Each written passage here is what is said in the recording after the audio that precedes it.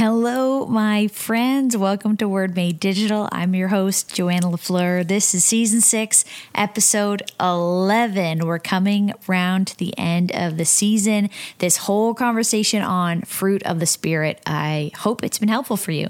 I have loved these conversations myself. I think our team has really been pumped about what we've been learning. We'd love to hear what you're learning. What have you taken away from some of these episodes? Who is your favorite person? As we're coming to the end of this season and prepping for the next, we want to know, who do you want to hear from? What topics do you want us to cover? What stuff do you want us to never do again? We'd love to know. Send us a message, send us a DM. We'd love to hear from more of you about it. Today on the podcast, we have Aaron Niequist. He's author, speaker. He's an ex-worship pastor. He's now calling himself a liturgist, and he's a Manhattan, New York City dweller. So we're talking today with this liturgist, Aaron Niequist, on the fruit of the Spirit. He's been doing in his own work in New York a series on the fruit of the Spirit. So we're gonna kind of piggyback on that and talk about the fruit. So thanks so much to Compassion Canada and to waybase.com for making this season possible. I'm going to tell you a little bit more about them later on. But Aaron Niequist, he just wrapped up his master's in theology in New York City. He lives there with his wife, Shauna Niequist, who's an author. Maybe you've read some of her books, as well as maybe you've leaned into some of Aaron's work in liturgy or a modern liturgy. And they live there with their kids. They're loving life right in downtown New York. And they're grappling between this world of sort of the evangelical mega church that they've kind of come from, that kind of approach to church, and then grappling with the Anglican or the Episcopalian, the liturgical church, and what are the most beautiful expressions of both that could come together into our lives, and how do we connect with the Holy Spirit to bring fruit of the Spirit through all those things. So it's going to be a great conversation. I hope you enjoy the conversation with Aaron Niequist. Welcome to the Word Made Digital podcast with Joanna LaFleur. You're listening to Season 6. Word Made Digital brings you interviews with Christian creatives and communicators to inspire, challenge, and equip you in your own work. The church has the best news in the world, so we want to help you be the best communicators in the world. Here we go. Aaron Niequist, welcome to Word Made Digital. I'm really pumped to have you on the podcast today. Thanks for joining. Thanks so much for inviting me. I would love to know about New York in the pandemic. Can we start there? You're living in a place we're watching on the news from a lot of other places. Tell me what that's been like. Let's just start there. How's it been the last year and a half?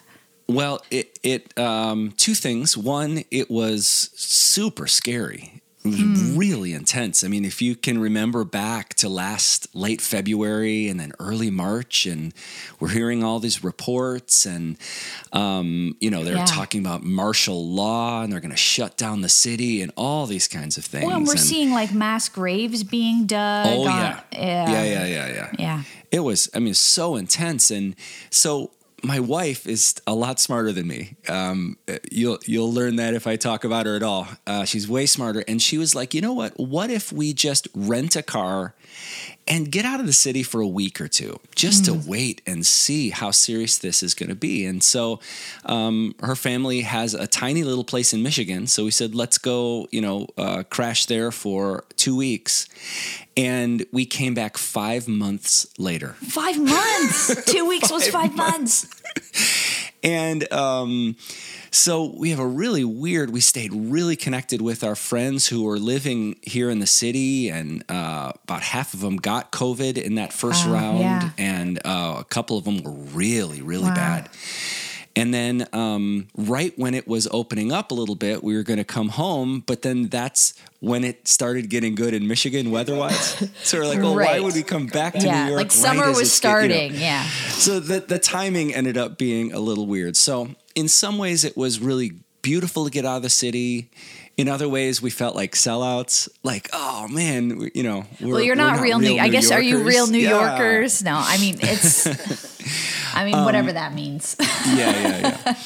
But we were really grateful to be able to get out of the city, and honestly, we were so glad to get back. We love it here. And even when we came back, I mean, this fall has been pretty intense also. And we actually, our pod all got COVID. Oh, you got COVID? Oh, yeah. Oh, One friend did a work trip, came home, got 3 negative tests, but we found out it takes 5 days to show up. So he came back and we welcomed him, and then we all got it. So it's been intense. But I think just yesterday or the day before, New York opened fully, and it's like a party in the streets. It's really, really fun right now. When open fully, so Toronto here where I am has had the longest lockdown for sure in North America and possibly the world. Yeah. And we have, provinces, not states. So our provincial leader, I think he thinks this is like a badge of honor, and the people are like, we want to die. Yeah. It's horrible.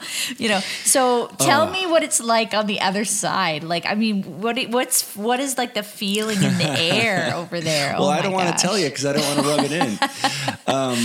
But, to be honest, I find myself on a pretty conservative side of, not conservative politically, conservative on the pandemic. Right. I mean, I really see mask wearing as loving our neighbors. I really see that, of course, shutdown itself has real negative consequences. But not as negative as dying, So in the States, we had 600,000 deaths. Wow. Yeah. And so this is just because it was quite a different response in most other countries that shut down for a long periods of time. It was a different approach. And we just, I don't know if you knew, but America is slightly divided right now. Might have heard something about that. Yeah. And so we just, it was pretty rough. But on this side of it, man, it's quite beautiful. So, and in general, this is maybe we're going to talk about fruits of the Spirit as like a general theme of this whole series of the podcast of Word Made Digital podcast. But so you're even already kind of pulling at some threads that we should probably explore, like how do we loving our neighbors, and when there's divisive issues and all this stuff. But before we get there, I'll sit in New York a little longer just because I'm a city girl. I live right in the downtown heart of my own city, and I'm high in the sky in a tower, and but also one thing we share in common is that we both have spent some time. We are still there, I believe, in in the heart of a busy modern city, in sort of this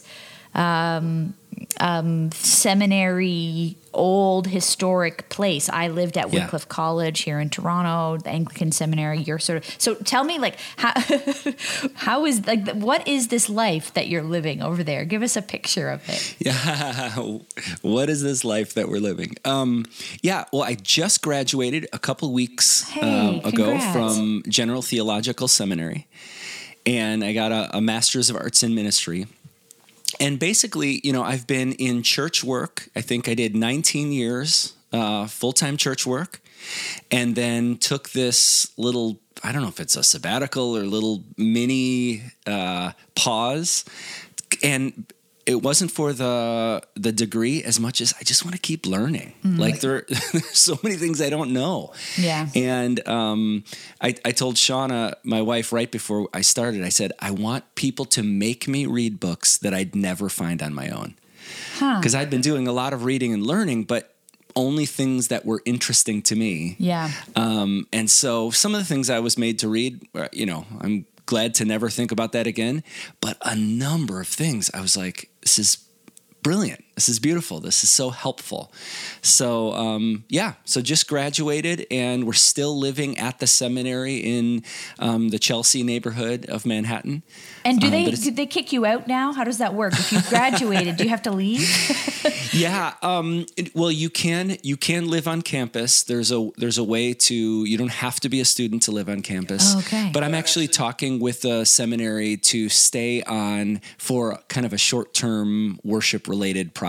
So that'll actually be really fun. Oh, yeah. How intriguing. Yeah. That's exciting. I know when I lived at the college, there were some people who were somehow, I don't know how they were able to stay for years after they finished school. Maybe just there was space. I don't know how it worked, but they had family housing, and some families just hunkered down, and it was so affordable in the middle of the city to live. For us, it's the most expensive city in our country, so they wanted to stay as long as possible. Absolutely, yes. I love that. I mean, New York is iconic in so many ways, but most people don't get to live there. Most of us enter as a tourist. Absolutely. We feel like almost every day we say, I feel like we've won the lottery. Like, how do we get to do this? I mean, that's cool. So yeah, we're those cheesy New Yorkers who are still like enamored with it every day. Like, can you believe this beautiful, so some of our longer term New York friends are like, all right. We're just loving it. Well, a mutual friend of ours, Tim Schrader, he was on this podcast a few years ago. I don't know. I'd have to go figure out what episode that was. But he also did the move to New York a few years ago and calls himself a New Yorker now and chose to stay through the pandemic, although he could have left and felt like he needed to stay. It was something about hunkering down. I don't know. There's something that gets in your under your skin about a city like that, and it's a character in the story as much as the people that there. Yeah, that's a good way to say it. Yep. Okay, so you call yourself a liturgist, or at least you have in the past called yourself a liturgist. Most people listening to this podcast don't have a background in like a very liturgical. Sure. So let's start there. What does that even mean? What is a liturgist? What a good question. Well, my job description has always said worship leader. And but that I'm realizing in our collective imaginations, worship leader almost always means the person who leads 4 pop songs in a hymn, the song leader. And that's a huge. Well, they got to pray after the third song. That's right. Too. They have to pray to transition to the offering. And that's a huge part of it. And actually, I love leading songs and leading hymns and inviting us to sing. I think that's beautiful work. But this happened probably about 15 years ago when I was a worship leader at Mars Hill Church in Grand Rapids, Michigan. We started realizing at that time, Rob Bell was the preacher, and he was just talking about God and the kingdom and the church in these really expansive words and language and vision. And I realized all I have are these rock songs. And they were good, but they couldn't capture the width and the depth of this kind of kingdom vision that we were talking about as a church. Right. And so I just started exploring, like, well, how do other people do it? How do other traditions do it? I was taught that, Catholics, they're not even Christians. And, everybody else was kind of wrong except us. But the more I explored and the more I was learning from these other traditions, even when there'd be points of disagreement, there was such profound wisdom. And so at Mars Hill, we began incorporating other kinds of worship, whether it would be a reading or a moment of guided silence or prayer for the world. Or one of the big ones was a confession. Almost every Christian tradition, every time they gather as a community, have a moment of confession, of naming ways that we've fallen short of love. But not just I thought you meant the creed, a confession of belief. Yeah. But yes, that too. Definitely the creed. But, I was talking about a confession of sin. And so all these different aspects, I was realizing like our tradition, my tradition, was quite impoverished. We did one thing spectacularly well. But there were all these other things that we didn't even engage in. And I was explaining this to my wife. Remember, she's way smarter than me. And she's asking, but why it comes from a similar that? tradition. Comes from very similar tradition. And she was saying, why, help me understand, why are we doing all these other things during the, quote unquote worship set? And I tried to explain it, and I was kind of and finally she said, oh, so basically you're trying to serve a well-balanced meal every Sunday. And I said, oh my, that's precisely.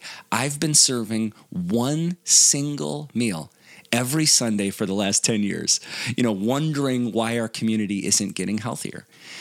And so we kind of shifted to say, well, to take this analogy a little farther, what are the food groups that our community never gets, that we're a little bit impoverished?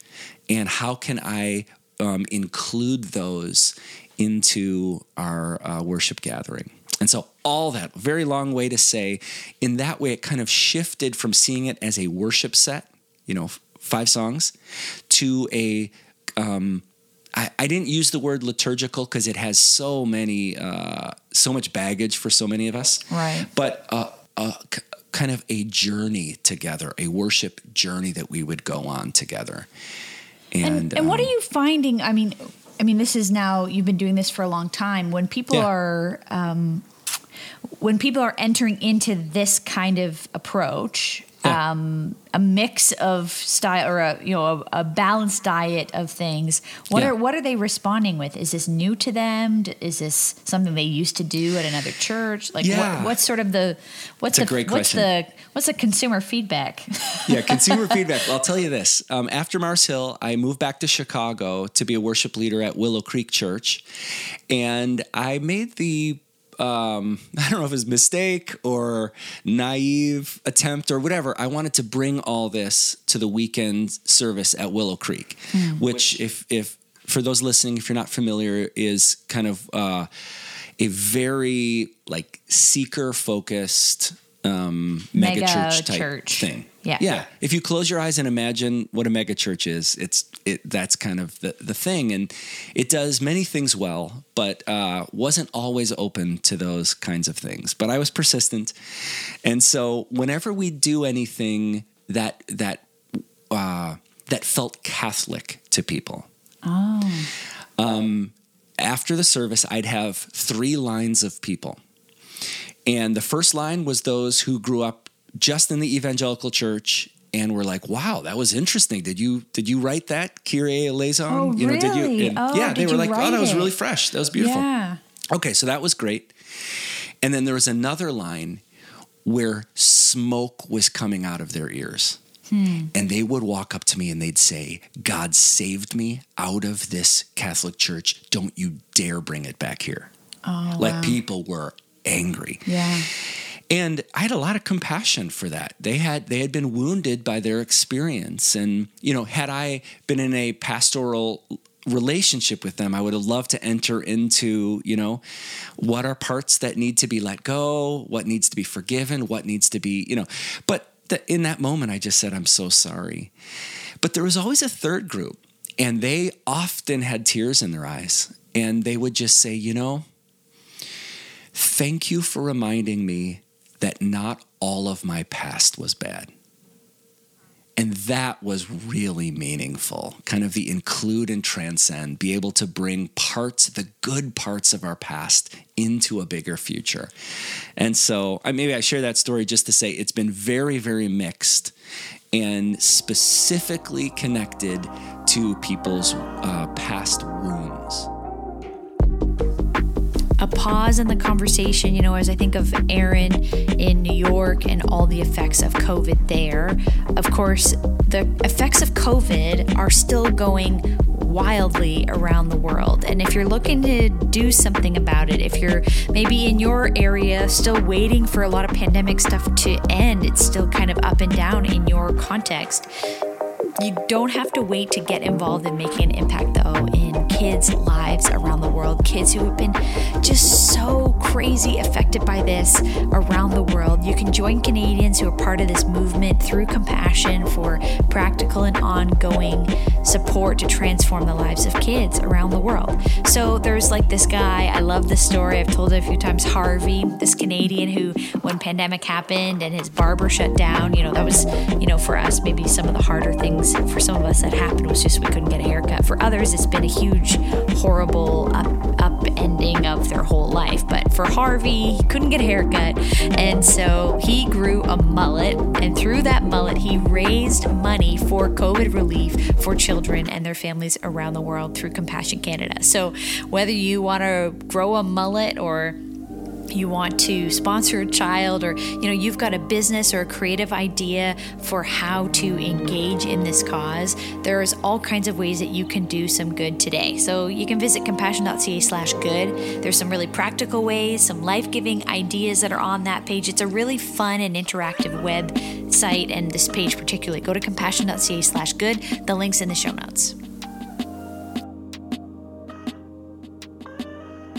Well, it's true for some people that even this, like the sights and smells of a certain kind of church, whether that be Anglican, Catholic style or mega church, preacher man. That's exactly right. Both can, if you've had a bad experience, have been something triggering. I hate that word. Maybe it's overused, but it can bring back the bad parts of it, not just the good.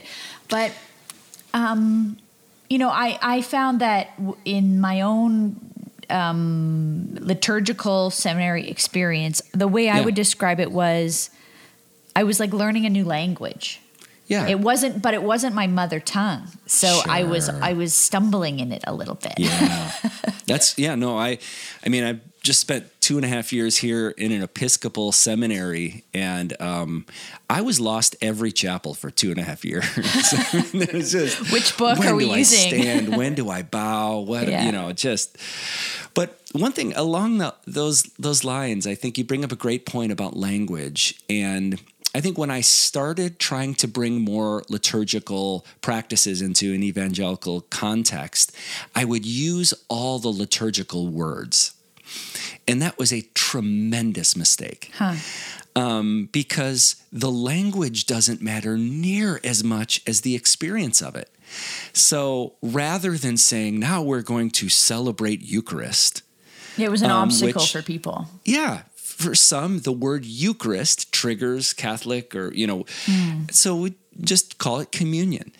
At first I would talk about the liturgy we were doing. Well, then I finally said, well, that's a huge roadblock. So I just say this time of worship together. And so finding ways to keep doing the thing, but to talk about it in a way that's helpful to those who are listening. So it's kind of like communication 101, but it took me some time to get there because I think I burnt a number of bridges just by talking about it in unhelpful ways. Well, one of the things you do talk about in your writing, or the analogy you're using in your book, The Eternal Current, you use this analogy of like saving us from drowning. Yeah. So can we go there? Like what? Sure. If you're from the evangelical large church, maybe forget, it doesn't even have to be a large church, but a lot of people might come or have gone through a mega church. What are on the Catholic Anglican side, there's some drowning too, but on the side of most of our listeners, they're on that evangelical side. So what are some of the things that people have been drowning in, or even just like the last 1.5, 2 years, and why we're doing this Fruit of the Spirit conversation, this whole series is because people are drowning in some stuff. So let's talk about it. What are you seeing? It's so true. Yeah. Man, you are a great question asker. It's almost like you've been doing this podcast for years and years and years, right? Well, it's trial and error, that's for sure. No, that's great. I was actually thinking during that last part of the conversation, like, oh my goodness, this entire conversation is why I wrote the book, The Eternal Current, because it was just like, how do I, for so many of us, let me speak in generalizations, but it's largely just my story and those I've been walking with. For so many of us, our experience of the faith feels good in some ways. Obviously, we all have been wounded by the church in ways. But the general tradition feels good, but just way too thin. You know, we can see the goodness, we can see the beauty, but it's about 1.5 inches deep. And when life's fine, it's great. Church is a way to connect with people we believe in, to remind ourselves that God loves us. That's wonderful. But when life gets complicated, or to use the water analogy, when the river starts turning into the some of the rapids and things get deep, many of us have realized we don't have much to hold on to. And the simplistic ways of thinking about God run out of steam. And I think for me, more importantly than just the understandings in my brain, the concrete practices. I don't actually know what to do other than just like believe more or, go to church pray more again. Or something. Yeah. And I'll give you one example. In 2016, I don't know if you heard, but America had an election that was a little contentious. Yeah. But in 2016, things were just getting so ugly. And I was leading a community at that time called The Practice on Sunday nights, and just realizing that, even in our community, there were, Clinton people and Trump people, and it was just so intense. And so we decided to add a concrete practice every Sunday for the whole year. And so as a part of our liturgy, we always had the confession, silence, and then words of assurance, as far as the east is from the west. And we said, let's keep doing that. But after the assurance, let us always add a prayer for one of our enemies. And because what we said, and I said this almost every week, like, how many of you know that Jesus said, pray for your enemies, love your enemies? Every hand went up. I said, keep your hand up if you do this regularly. Of course, and all of our hands went down. We know it, but we don't practice it. And the knowing doesn't change us, but the practicing changes everything. And so through that year, some nights we would do, I would say, all right, think of a world leader who feels like an enemy. Let's pray for them. One time we put up Hillary Clinton's face and Donald Trump's face up on the screen. And I just said, don't pray for the one you're leaning toward. Pray for the other one.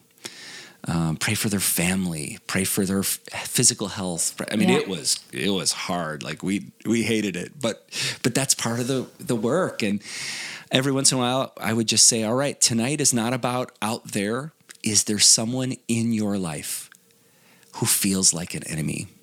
And would guide through a prayer. I bring that all up to say that helped us navigate the contentious waters better than 200 sermons about peacemaking, because that invited our hearts and our bodies and our stories to step into, God's redemptive healing flow.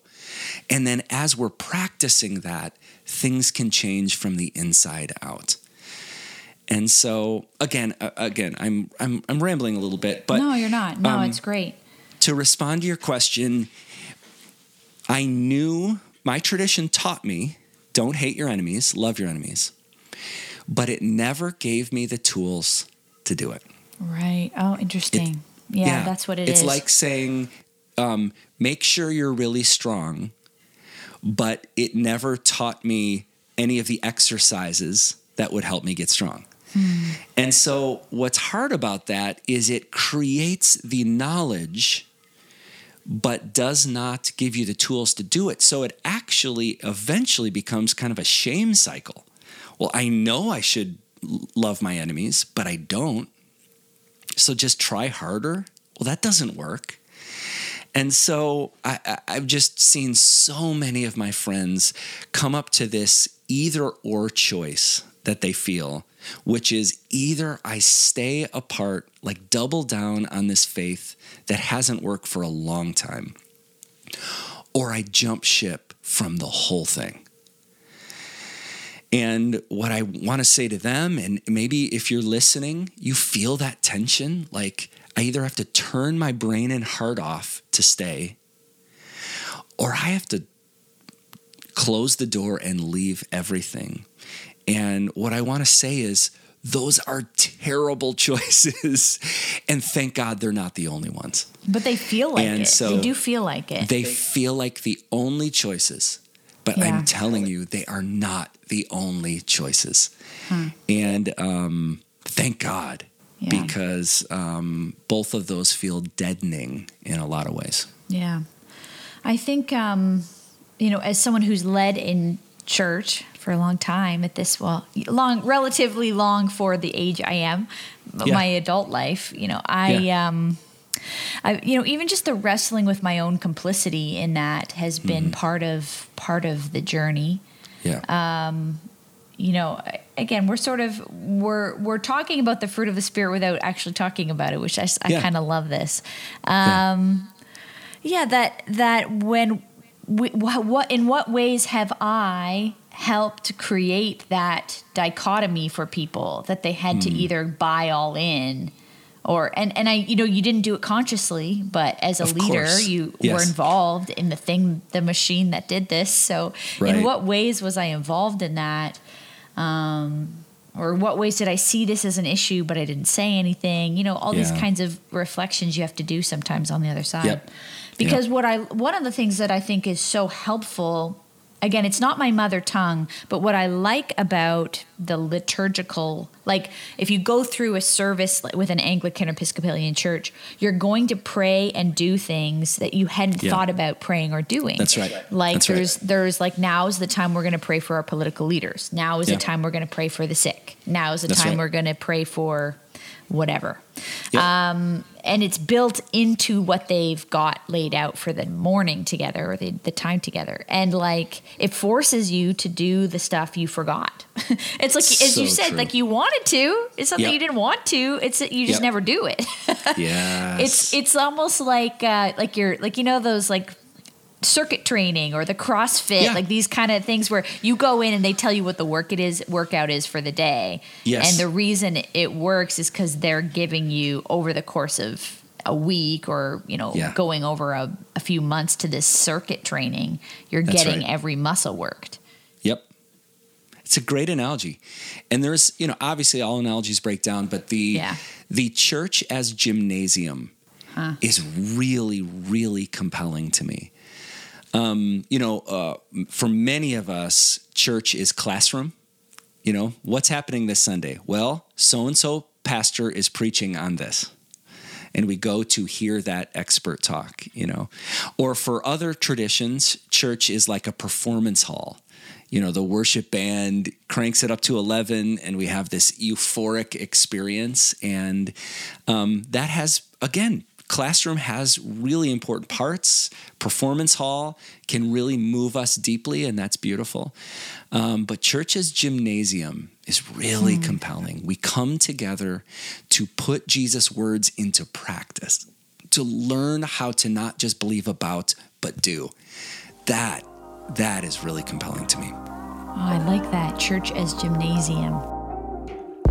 Pause the conversation there with Aaron Niequist. I want to talk to you about Waybase and waybase.com. Have you claimed your listing yet? That's the thing I need you to do. If you're a church or a ministry in Canada, go to waybase.com right now, click that link in the show notes, and go and claim your listing because they are bringing the church together for good.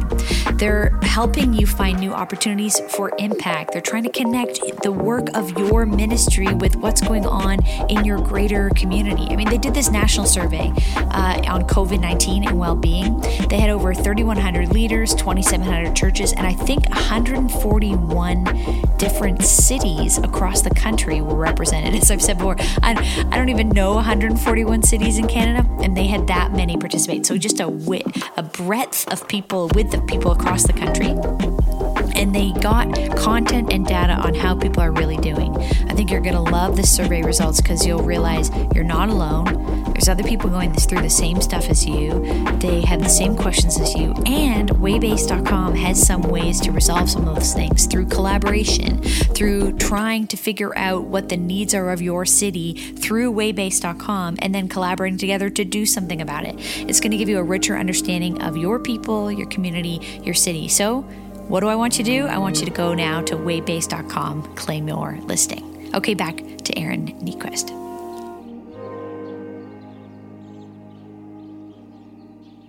You've just spent the last few years in study. I'd love to know any direction on this. Like, what is some stuff what is a book, a way of thinking, a practice that you're really excited about right now? From what you've been learning the last few years. Like, some of it's not that exciting. You do it because you got to do it for the credits for school. But there's what has been something that you're excited about right now? You want to talk about all the time. Yeah. Well, I'll tell you the thing. This is maybe a little different. Well, first of all, the best book I read was Tokens of Trust by Rowan Williams. And I'd read some Rowan Williams, but I've never read. This is a very simple book. It's kind of like an intro to Christianity. And for people who don't know who Rowan Williams is, can you say who he was? He was the Archbishop of the Episcopalian Church. Just a legendary theologian, preacher. And what struck me about Rowan is he loves his faith. He loves Jesus. He loves being a Christian. And the whole time, so much of seminary is deconstruction and, that probably didn't happen and Paul didn't write that, And Rowan Williams is like, let me tell you why this is the greatest story in human history. Let me tell you why, So that was just really, really compelling to me.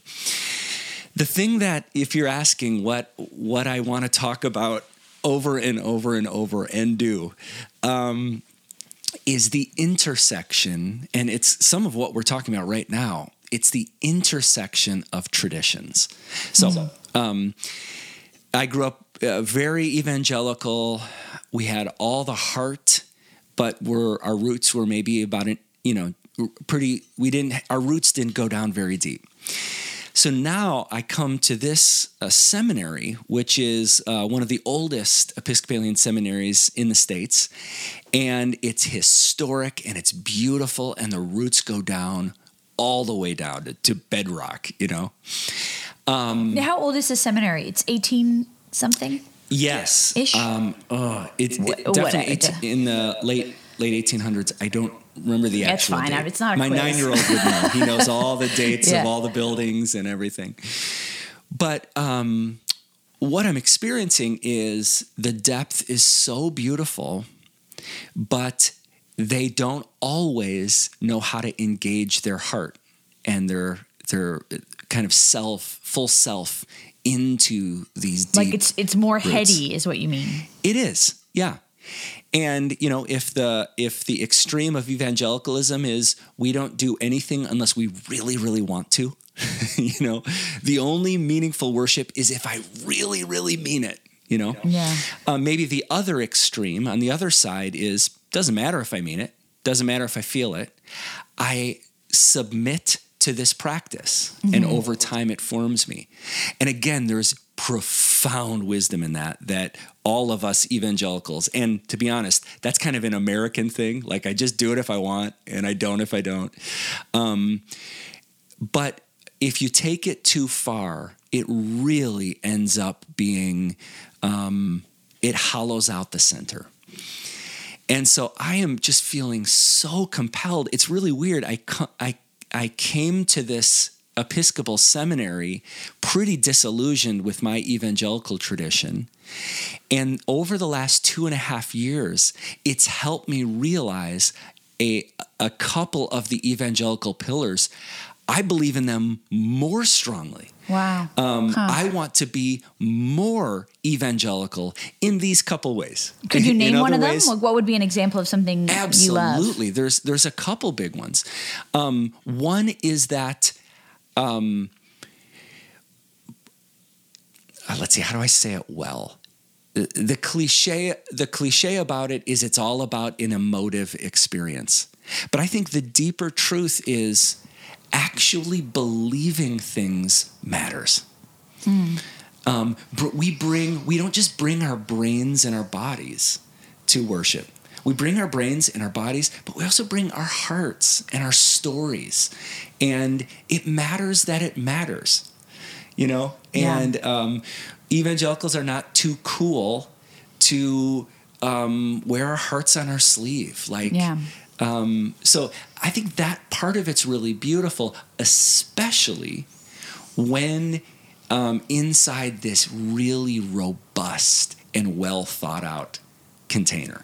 Right. And that's what we evangelicals don't always have. A lot of times we bring that emotive experience to a song that has 6 or 7 words for 5 minutes, Yeah. And so what I'm trying to explore is how do we bring our hearts into that really robust theology and framework and set of practices. The intersection, I'm calling it the intersection of evangelical hospitality with Anglican sacramental imagination.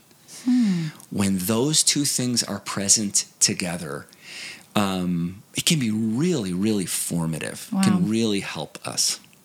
Does that connect? Did you write a paper? Can we read it? Well, what's interesting is I'm not talking about this publicly at all, but I'm actually working on ways to flesh that out. Right. I want to write about it. I need to write about it. But more importantly, I want to find a way here in the city to flesh that out kind of collectively in a community. And even, you talk about Mars Hill, AJ Sherrill, who had been the lead guy there. He was on this podcast last season. Nice. And now he's AJ. Moved from the mega church built in an old mall to leading an Anglican. Right. I keep saying Anglican because here's the history lesson, everyone. Anglican and Episcopal are the same kind of church, except when America became independent from Britain, they didn't want to use the word Anglican. And Episcopal is the word for bishop in Latin. In some language, I should remember. Yeah. And so we're the same, but we use a different word because Canadians still have the Queen on their... We still got the Queen on our currency, so we're fine with the word. And it's so complicated too. If you ask 5 Anglicans and Episcopalians to describe the similarities and differences, they'll describe it in 5 different ways. Yeah. I mean, it's so complex. Okay, but we got to land here before we go. Yeah. We got to talk about the fruit of the Spirit because you're talking about feelings. What love, joy, peace, patience, kindness, goodness, faithfulness, gentleness, self-control.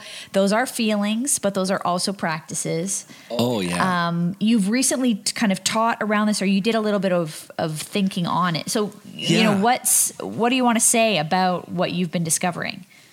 Well, our over the last 3 Wednesday nights, our church has been meeting in a more contemplative setup to specifically look at, especially in light of the season of Pentecost. And I think the central idea is just that the Spirit creates a certain kind of fruit in any person who makes space for this fruit to grow. And what I love about this idea is it's not the fruit of our hard work, and it's not even we can't even earn or generate this fruit with religious work. It's not like God's looking at us and saying, all right, if you say your prayers 7 days a week, then I will. God is pouring this fruit onto and into I'm convinced every single person on earth. The question is, do we make space for it?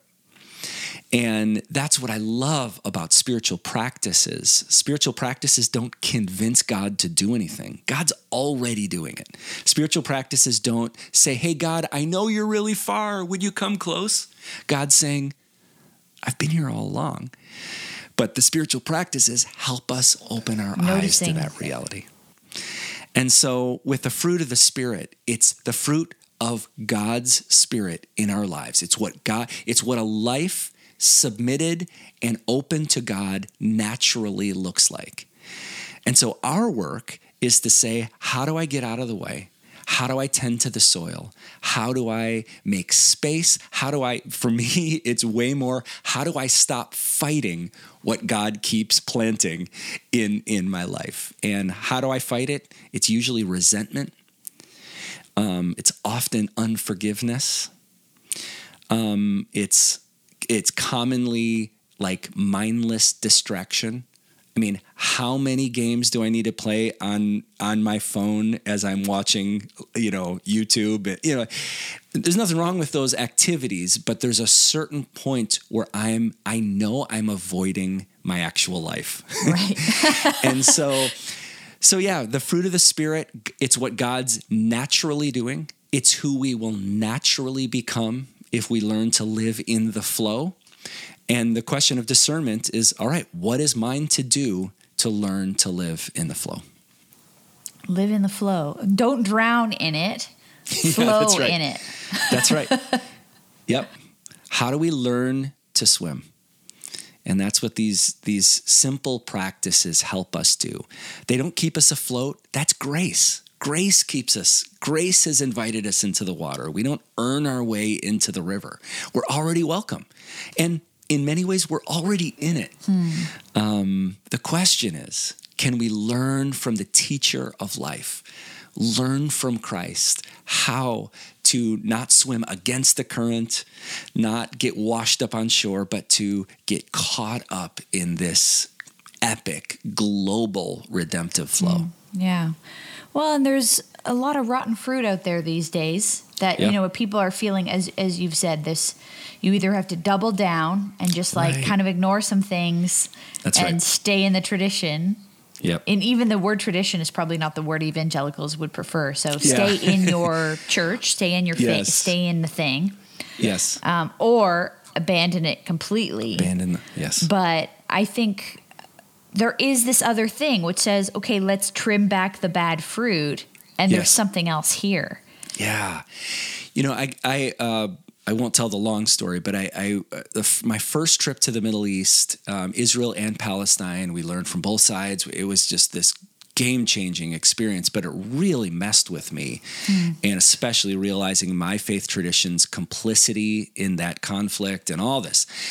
But I remember being over there, and I said, you know what? I don't know what to make of the whole story right now, but I'm just going to read the Beatitudes.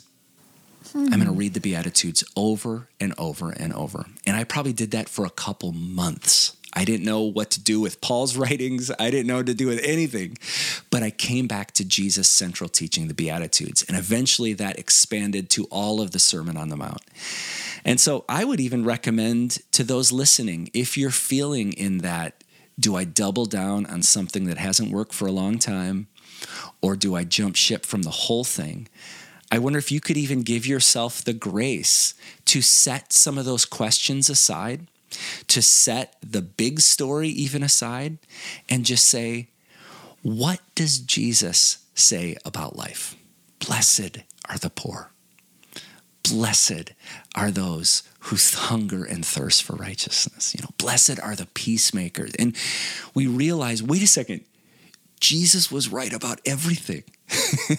Not theologically, well, yes, theologically, but not merely theologically. He was right about how the world actually works, which is blessed are the peacemakers, which is we love our enemies, don't try to defeat them, which on and on and on. So I would encourage anyone who's feeling that tension and unsure how to wrestle it to the ground to spend some time immersing yourself in Matthew 5, Matthew 6, Matthew 7. Jesus was right about everything. Aaron, thanks so much. If people want to find you or find your corner of the internet, where do you want to send them? Yeah.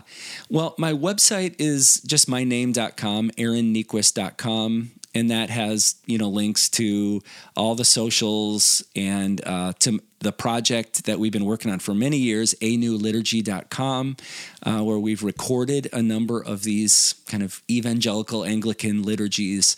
But yeah, aaronniequist.com has links to all the different things. So. Thanks so much. I have loved chatting with you today. Me too. Great to talk with you.